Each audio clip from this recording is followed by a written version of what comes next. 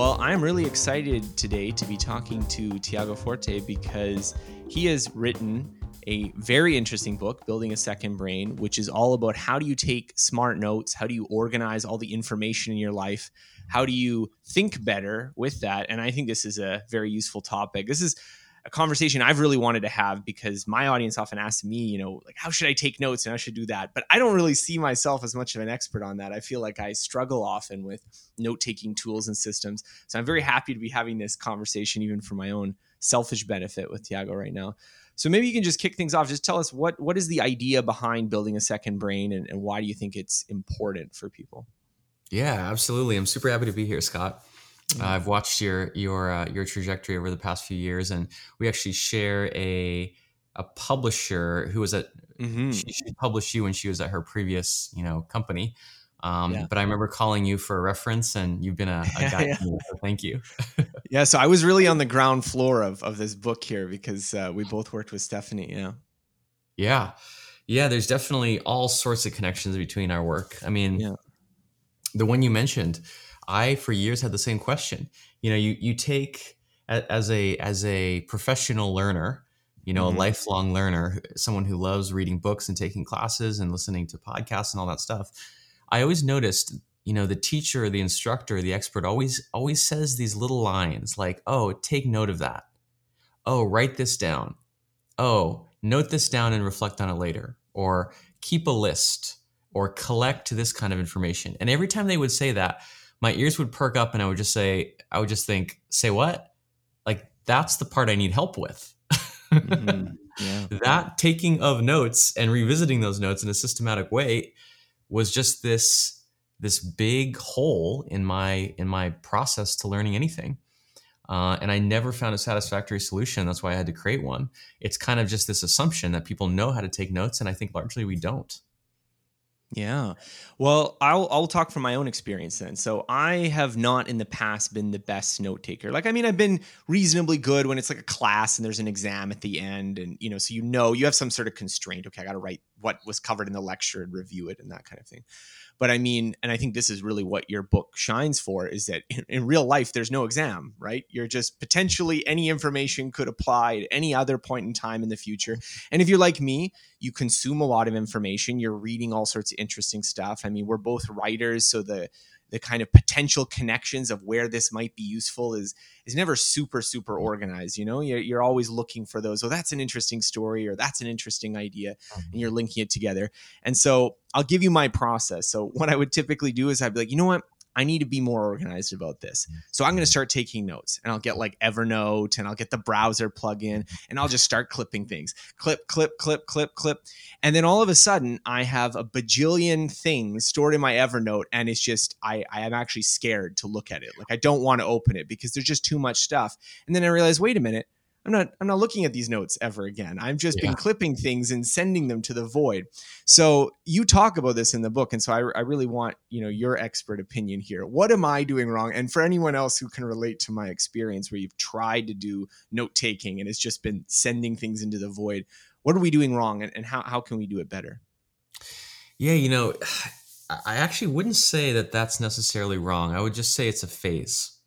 It's a phase that I think is actually helpful to go through. I think the basic kind of problem is for all of human history, we lived in an environment of information scarcity. So all of our mindsets and habits and our approaches are designed for scarcity, right? Like you hear a negative insight. Oh, I gotta keep that because it's going to go up in smoke. But suddenly, just in the past, like 0.0001% of human history, we've switched all of a sudden to an environment of total abundance, hyperabundance, right? And so all of those instincts are incorrect and actually lead us, astray. And so I'd say it's good even to go through, I call it the hoarding phase, right? Go through a hoarding phase. Go through a phase where you're keeping every single quote you come across. Go through a phase where you're, web clipping every website that might be useful. But then when you reach that point that you mentioned that you've reached, right, where you go to the other side of the coin, your future self goes back to all this stuff you've collected and realizes what I think is the important realization to have, which is that when you collect everything, you might as well collect nothing, right? When you try to save all the knowledge, you end up not having any knowledge that's accessible. If you save everything, you end up just creating a huge amount of work for your future self to organize, distill, review, boil down that to its essence. Mm-hmm. So what I encourage people to think of is think about like the signal in the noise. There's always, this comes from like information theory, right? There's always noise, the noise of the internet, the noise of social media, the noise of even reading a book. There's a lot of filler. What is the signal? How can you distill and extract just the main point, the main takeaway, the main nugget from all that noise? And often what that leads to, that whole cycle of realization, is taking far fewer notes in the first place. So you come up with this system, and you call it, I don't know whether I should say code or CODE. I don't know what you've been using in your head to refer to it. Code. And so tell us a little bit about this, because I think this kind of captures, in a nutshell, the 4 phases that you talk about in taking proper notes. And this sort of links to what we were just talking about, that, you know, you can get very focused on the collecting, but maybe not so much on the distilling or the expressing. So maybe in your own words, can tell me a little bit about code and how it's helped other people take better notes. Yeah, you know, code is really my framework for the creative process. And it's funny and almost embarrassing how long it took me to arrive at that, right? Like the simplest frameworks are the ones that take you the longest to find. And I remember one day, like I was sketching, you know, on my notepad here, the different steps that I kept observing in my students. I was like, is it collect? No, it's more like capturing. And then, oh, it's organizing. And then I was like, is it refining or reviewing? No, I think it's distilling. And before I even knew what I was doing, code jumped out at me. Yeah. It was literally COD, and I was like, wow, this has just kind of emerged from, you know, a decade of experience. And what I'm really trying to do is just standardize the creative process. And for some people that sounds, you know, kind of sacrilegious. It sounds offensive. It sounds like I'm, you know, oversimplifying creativity, and I am. But I found for myself, I just can't sit down every day at a blank anything, a blank desk, a blank screen, a blank canvas, and just invent how I'm going to approach my work that day. I need a process. I need a system. And what code does is it gives me steps, right? I can basically look at any project I'm working on and I can ask, is it time to capture more information related to this project, right? Mm-hmm. Sometimes you just don't have enough to work with. You don't have enough raw material. You just need more info. Is it time to organize the info I already have, right? Mm-hmm. Once I have 5, 10, 20 notes, it's pretty clear I have something, I need to organize it. Is it time to distill the information that I've organized, boil it down to the main takeaways? Or have I done all this preliminary steps, and is it time to just express myself? Is it time to just express my own point of view? It gives me like a checklist to run through every time I sit down to work. Well, so this brings me to my next question, because, you know, I've done some interviews, and one of the questions that I would sometimes get, which I wasn't always a huge fan of, which is the sort of like the how did you write this book question, because it sort of implies there's maybe not that much to say about the content of the book. You get too much into the how did you write the book. But I think it's worth asking in your case, because your book is about organizing and researching for the creative process. And having gone through that journey myself, I was very aware of this kind of finished product of like, oh yeah, there was a lot of little pieces that were assembled. Like Tiago did a good job of like pulling together, you know, some stories, some sides, some things like this. I know that there was the 90% below the iceberg, basically, of the thinking for what actually manifested in the book here. So tell me a little bit about your process of how you went about writing the book, and in particular, how did your note-taking system fit into the research and development to like what we see today? If you have a copy of the book, if you're reading it, what is it going through? Yeah. This is essential, right? I should write a post on sometime. It'll be the most meta thing ever. You know, how I use my second brain to write a book about second brains. And then you're going to write an article about how you wrote that article. There you go. And you just infinite regress. Yeah, infinite regress. Yeah. I have my whole content pipeline planned out for years in advance. Yeah. You know, there's so many principles I used. In fact, it was almost funny at some points. I would get stuck. Mm-hmm. You know, like you do when you take on any big creative project. And then as I'm looking at my notes and my content, I would be like, oh, wait, what if I used my own advice? Maybe that would work. Yeah. And so let's see, a few things that come to mind. One is chunking. Mm-hmm. I mean, chunking was so important. I think, and this is something I talk about in the book, people really underestimate how much what they think is a single task is really a project, right? Mm. I see people all the time. I love to look over their shoulders at their to-do list. People will write things, people will put on their to-do list, like write the manuscript for my book, like on their to-do list, as if they're just going to sit down and in 15 minutes just do that, right? Yeah. Even something like, buying new headphones. I don't know about you, but for me, buying new headphones is like a research project, right? Yeah. Like I have to research all these things.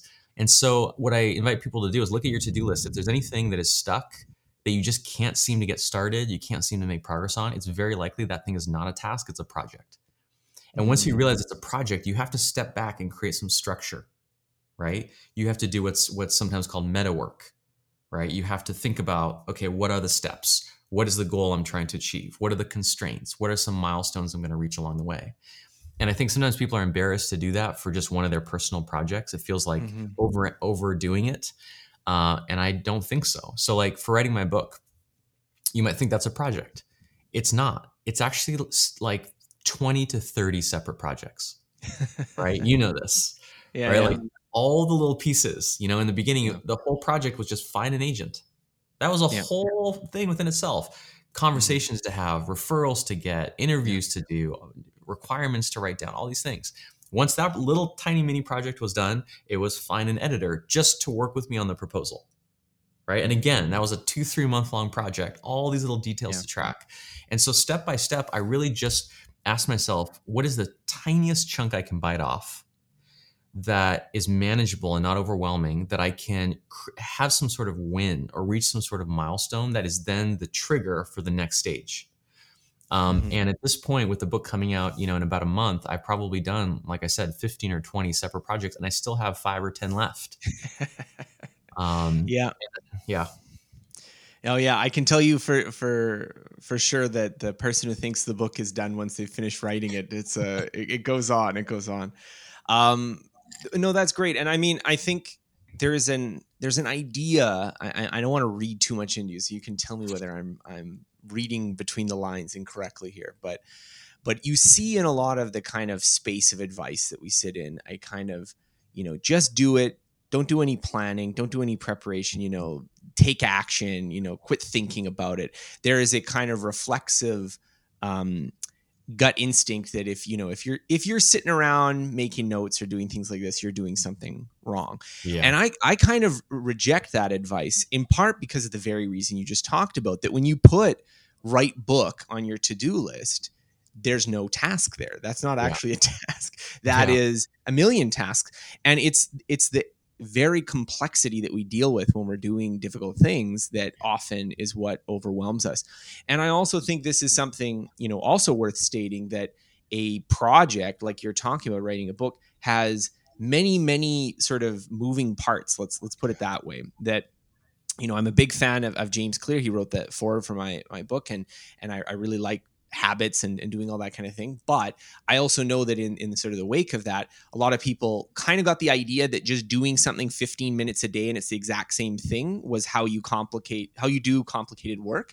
And I think, what you just said about, well, actually writing a book is like 30 projects, and each of those projects is like 30 tasks. And each of them, a lot of them maybe are only done once, like getting the agent is done once. That's not something you do 15 minutes every day. That's a one-time thing.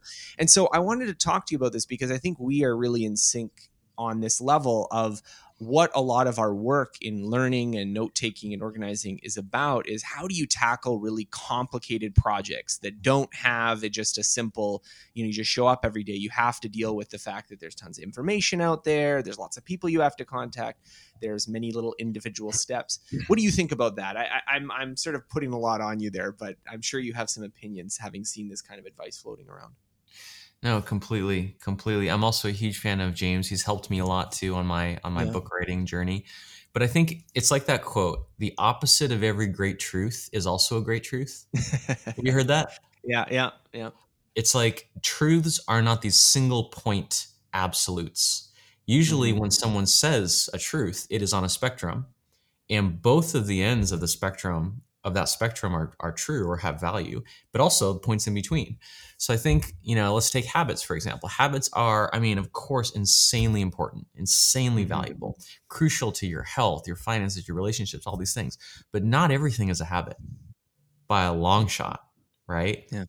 I kind of compare it to marathons versus sprints. Some things are marathons. It's all about staying in the race, consistent progress, right? Like your absolute speed at any given point in the marathon is not so important. As long as you're moving forward, as long as you don't collapse on the side of the road, you're running the marathon. But sprints are really what I'm interested in. Like when I look back on my life, yes, habits were important, but there were these moments in my career and in my business where there was an opportunity, right? There was a window of opportunity. Something arose and I had to sprint. I had to generate a tremendous amount of momentum in a short amount of time to take advantage of that opportunity. And that wasn't a matter of habits. It wasn't a matter of routines. It was a matter of having the research in place even before I knew how I was going to use it. Yeah. Right. So like, that's what a second brain is. I'm a writer too. That's my main creative medium. I'm constantly doing research. By the time I decide to start writing something, it's way too late to do research. Right. Like if I'm going to write an article on X topic, I can't start reading books on that topic or else it's going to take weeks and months. So in a weird way, I have to always be doing research and saving little nuggets in my second brain. So when that opportunity presents itself, I've already done all the research. All I have to do is pull it together. So I'd say it's kind of like marathons versus sprints. You really need both. So one idea, and this is also something related to it, is a lot of people think about notes in terms of expanding their memory. So this is something that you have your internal memory and you have your external memory, and you use that to go locate things that you can't remember. But one of the ideas that you bring up, which I think is true, I notice in my own work, is that notes are also a tool for thinking. That it's the having notes next to each other that you notice relationships that you couldn't necessarily notice in your head. And I think both of us would probably agree that you kind of only figure out what you think about something until you've written a lot about it. Like it's just through the act of writing, of sort of permuting through all the possible ideas that you're going through, that you're like, oh, no, this is actually what I think about this. I couldn't just figure that out in my head. So tell me a little bit about how you use note-taking, not just to save things, but also to think about things. Yeah, I think extending your memory is like the first stage. It's like the gateway. It's the stepping stone. And actually in the book, I have kind of these 3 stages that I see people move through in kind of the maturity of their second brain. Remember, connect, and create. So remember has to come first, because until you free up some space, right? That has to be the first step. I don't know about you. I don't exactly have like tons of just free bandwidth laying around. Like my bandwidth tends to be filled more or less. And so it's kind of like when you're going to reorganize your house. You have to like move some things out first, move them into the living room or into the garage or into outside or to the storage space. You have to create some space to work in. And so that's why, I describe a second brain in the first place as an extension of your memory. Just offload, get the 20 or 30 or 40 or 50% of stuff that it's just, you have to remember, just memorize. It doesn't really add value. It's just kind of sitting there, and offload it into an external storage system. But then, as you alluded to, once you do that, things start to happen, right? It's kind of like that saying, more is different, but in this case, it's less is different. Less is different. When you free up that bandwidth, suddenly you have some room to think. Right? You have some space to wonder and to wander and to ideate. And when you look at these externalized ideas, the stuff that you've just offloaded from your own mind, you move into the second phase, which is connect. And you start to draw little connections. Oh, this is related to this. I'm doing some gardening and having some insights about gardening that also apply to how to, use organic marketing for my business. Like these really unorthodox, unexpected connections. And once you've had some of those, and you can literally create those connections like links in between your notes, you move to the third phase, which is create. Once you have a critical mass of connections between ideas and they exist in an external place, I find people almost can't help but want to create theories or create stories or create presentations or pieces of writing or new products or side gigs. There's this fundamental human creative nature that I think we have, even among people who insist that they're not creative or their work is not creative, etc., which I don't believe and I disagree with. That creativity just rises to the surface once you have all these building blocks, in front of you. So I want to nerd out a little bit here with you. I think you have David Allen. He has a little blurb on the top of your book. So I know you have some, personal relationship with getting things done. If the people listening to me right now have never heard of David Allen's Getting Things Done, then they should definitely also read that book. That is like the classic book that I think all of us productivity writers go through at some point, where you're like, oh, wow, this person really has got a system. And so I know Getting Things Done has obviously had some influence on your work. And I know also it's a little bit less well known, but definitely in the note-taking community, it's not unknown, are Zettelkasten systems. And they also have a similar role. So I wanted to talk to you a little bit because obviously your approach kind of draws on sort of these two, let's call them traditions. What do you think are sort of the overlap, the differences between how you think about it and how they think about it? I mean, I'm not here to cause internecine fights between you and other people, but just to sort of reflect on where you see your approach and your philosophy fitting in with some of these other systems that are out there. Yeah, I think it's very closely related. It's super closely related. This is something I emphasize in the book, is the history. I'm really a fan of history. I think to understand the present and the future, you have to understand the past. And part of a second brain, by the way, is tracking your sources, tracking the lineage of your ideas. Exactly. But GTD had an enormous influence on me. That's really how I started my career, was teaching GTD. I was sort of an unauthorized provider of GTD training. And what David Allen did, in my view, was simply create a process by which a particular kind of information, which was actionable information, to-dos, tasks, could be turned from these vague, what he calls open loops, right? These vague worries, anxieties in your mind, lurking in the back of your consciousness, into clear, actionable, concrete to-dos in a system that you trusted to surface them, to track them, and to finish them. That's what GTD did. And I so appreciate that he spent decades, really exploring the implications of that and boiling it down to its absolute simplicity. I hope I have the longevity to do something similar. But when I set out to start teaching Building a Second Brain, it was really to do that same thing for all the other kinds of information.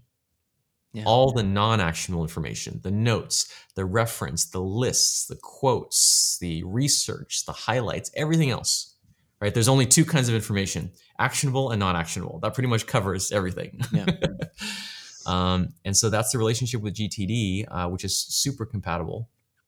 And then Zettelkasten is even more related. I mean, that's almost the modern kind of inspiration for the revival of this whole idea, which was used by this German sociologist, Niklas Luhmann, in the 20th century, mid-20th century. He used it to write articles and books and papers, and he used index cards on paper. I think one big difference that I'm making is really making the leap and committing to digital, right? Like many of the principles I teach can be applied to paper, but I think at some point, I think recently we've crossed a threshold where our devices are so ubiquitous, the software is strong enough and powerful enough and easy to use enough, connectivity is almost universal, that I'm now comfortable saying, you know what, paper is fine for some purposes, but what I'm teaching, like my recommendation, is to go all in on digital. I'd say that's the primary difference. So this is a good point to ask a follow-up question, which is that I remember reading the book and noting that, it's very difficult to talk tools in a book that you hope is going to be around 20 years from now, because then you end up recommending something that, like, you go to the website and you get like a 504 gateway error or something, and it's like, oh, I went all in. And I've made that mistake. I remember in my early days of writing, I recommended a to-do list software, which was literally just to-do list. Like, it didn't have any other features. And I put it in there. It's like, well, I just use this one, right? Like, it's just as good as any. And then I'm getting emails later, people are like, oh yeah, that software doesn't exist anymore. And it's a very simple thing. Like, there's a million to-do list softwares, but you end up committing to something that the developers don't support or something gets better after. However, we're having a podcast right now. We're in the ephemeral media that is the internet. And so anyone who's listening to this and we're now aged and don't look as youthful as we do on this video or sound as youthful if you're listening to us, you can trust that, okay, go to Tiago's website and he'll have some update in 2042 or whatever we are listening to this, if this podcast is still around. What do you recommend? What do you use for tools? What's the tech stack that you recommend people get started with? Are there pros and cons?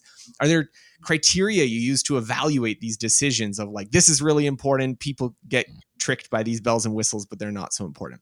I want to hear.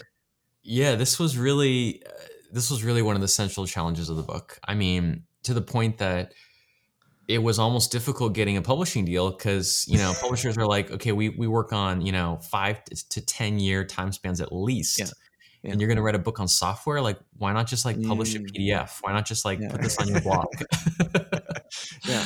And I tried, and I strongly considered that. But I think what convinced me to ultimately go forward with it is there are some timeless principles. There are some concepts that stand the test of time. And so, I mean, my straightforward solution to that was simply every time it got to the point to recommend a specific product, I just stopped and I said, check out the Second Brain Resource Guide, which is now live, actually just as of this week. So you can put it in the show notes. So where do people go if they're listening to this and they're driving their car and they want to pull up their phone? No, don't do that. But I'm going to have to send you the link. I don't know the URL offhand. I should probably memorize that, but I'll send you the link to it. It's just a page on the buildingasecondbrain.com website. Perfect. Which will buildingasecondbrain.com. They can go there and there'll be a link to resources. Exactly. Perfect. Yeah. It's a completely free public resource, and also linked to many places throughout the book. And all it is just a step-by-step process of determining what is your note-taking style. First of all, I actually joke that you don't choose a note-taking app, a note-taking app chooses you, because it's so personal. It's so related to your temperament, your personality, your goals, the way that you naturally think about information. So we have 4 archetypes, including a video that kind of describes what each one is. And then I introduce you to some of the different categories of Second Brain apps, because it's not just note-taking apps. There's web clippers, there's audio or video transcription apps, there's PDF readers, there's ebook readers, there's probably a dozen different kinds. And then at the end, we have a comprehensive directory naming specific products with the links to their websites, the operating systems that they function on, the type of Second Brain app that it is. And we're committing to updating that essentially indefinitely to keep it kind of relevant and timely for people.